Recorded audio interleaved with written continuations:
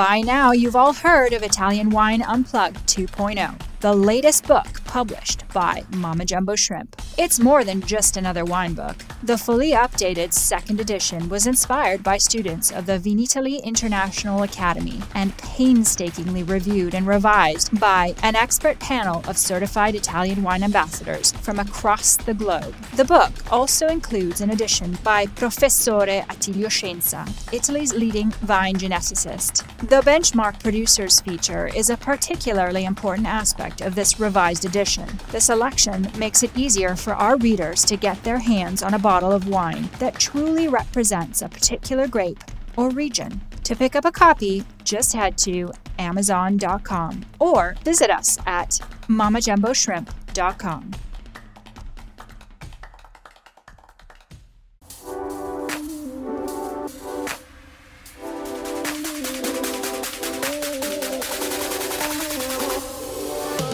Welcome to another episode of On the Road Edition, hosted by Stevie Kim. Each week, she travels to incredible wine destinations, interviewing some of the Italian wine scene's most interesting personalities, talking about wines, the foods, as well as the incredible travel destinations. Where are these wines distributed mostly? In Italy or in America? Italy for us is a very good market. People love our Cervaro, in particular in the center of Italy. Rome, for example, is a good market. Usually we sell 60% in Italy and 40% we export, in particular in USA and in England. In the UK? In UK, so, yes. What about in markets like, I don't know, Asia? Do they like your wines? Asia is a good market, but we must improve.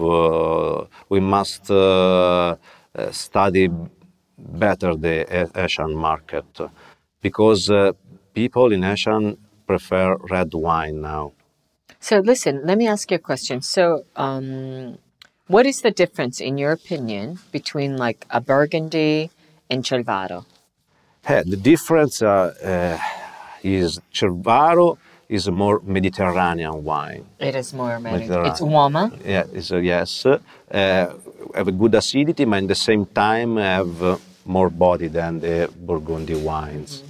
Burgundy wines are more vertical.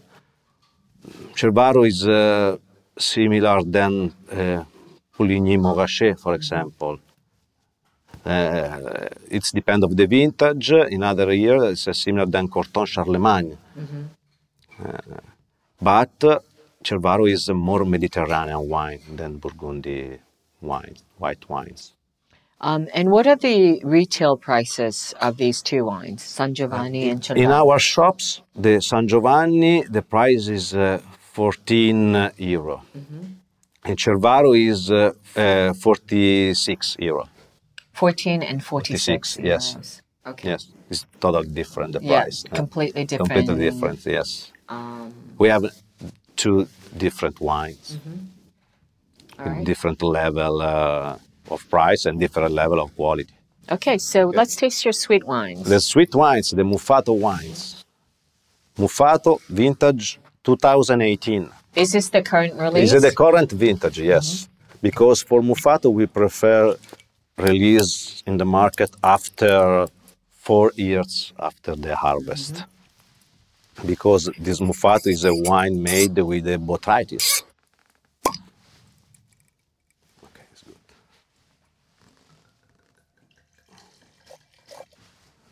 Stevie, cheers with our Muffato. Yeah, cheers. Cheers. Cheers. Muffato is very special wine. It's possible to make this wine just because in Orvieto we have the perfect condition to have the noble rot, to have the botrytis. So you have various grapes here, right? You were saying that you have the Sauterne blend, Sauvignon, and yes, with a blend between Semillon. 5 different grapes we use for Muffato: Sauvignon Blanc, Semillon, Grechetto, Riesling, and Traminer. Sauvignon Blanc and Semillon are 2 grapes perfect for the noble rot.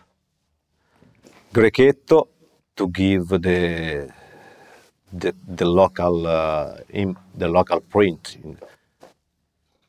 Riesling to give acidity in the final blend, and Traminer to give the aromatic notes. So in a wine tasting, how would you say your Muffato is different from a Sauterne?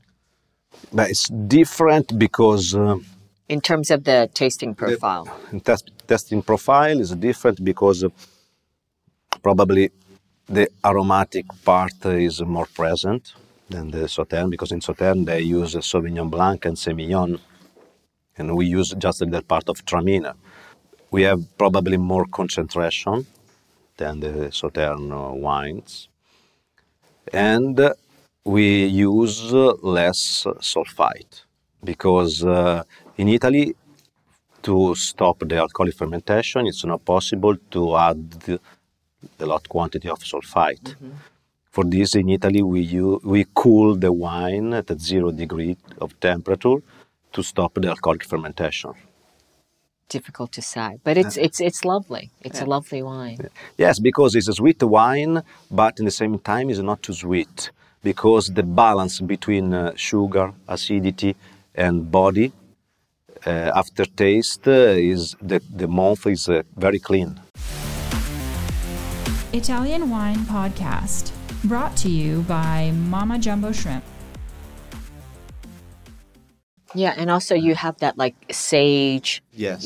smell which you don't get in Sauterne. So I yeah. guess in that way you still have that, macchia mediterranea, Yes, that kind of. Yes, and we prefer to release after 4 years from the harvest, because Muffato age in bottle minimum for 2 years in bottle, because we think the typical smell of botrytis is ready after 2 years of aging in bottle. So let me ask you a question about the Antinori group, because Castello di Sala is part of the Antinori group. Yes.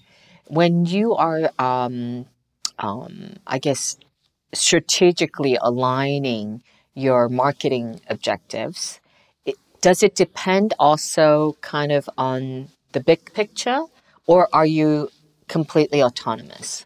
No, we are a part of the group. We are a part of Antinori, because Antinori is a big family, but we have an artisanal approach.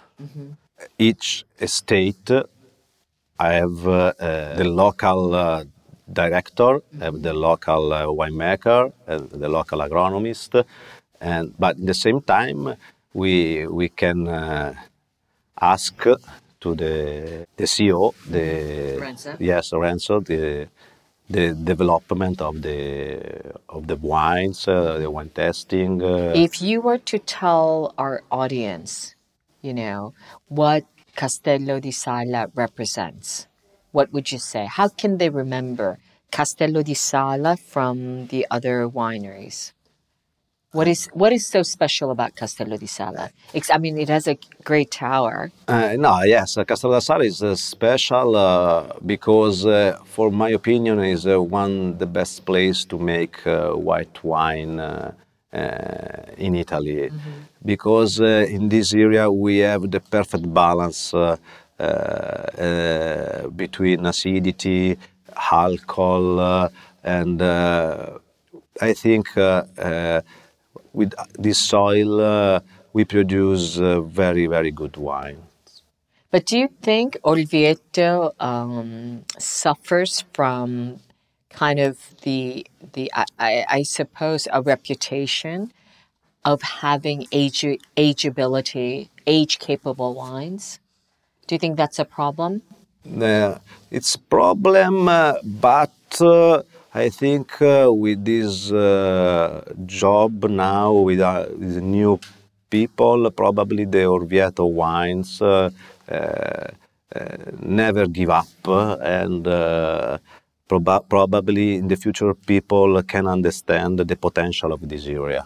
Because what was, I guess what was surprising for me is that when you said Orvieto in the past was a very important white wine. Yes. you know, In the past? In the past. And I feel, and that was why the Antinori family was interested in purchasing this estate, right? Yeah.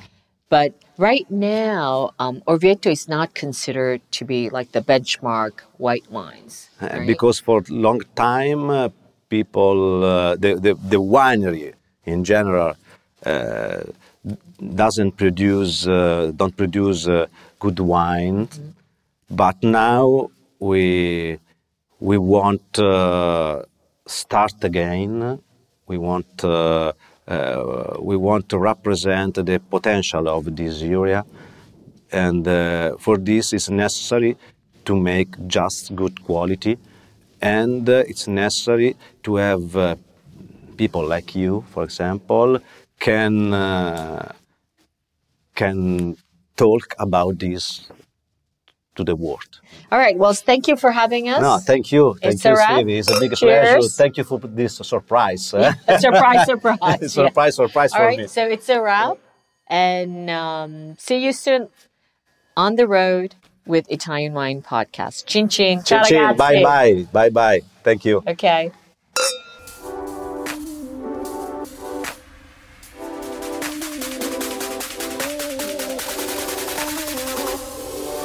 Thank you for joining us on another installment of On the Road Edition, hosted by Stevie Kim. Join her again next week for more interesting content in the Italian wine scene. You can also find us at ItalianWinePodcast.com or wherever you get your pods. You can also check out our YouTube channel, Mama Jumbo Shrimp, to watch these interviews and the footage captured of each location. Chin chin!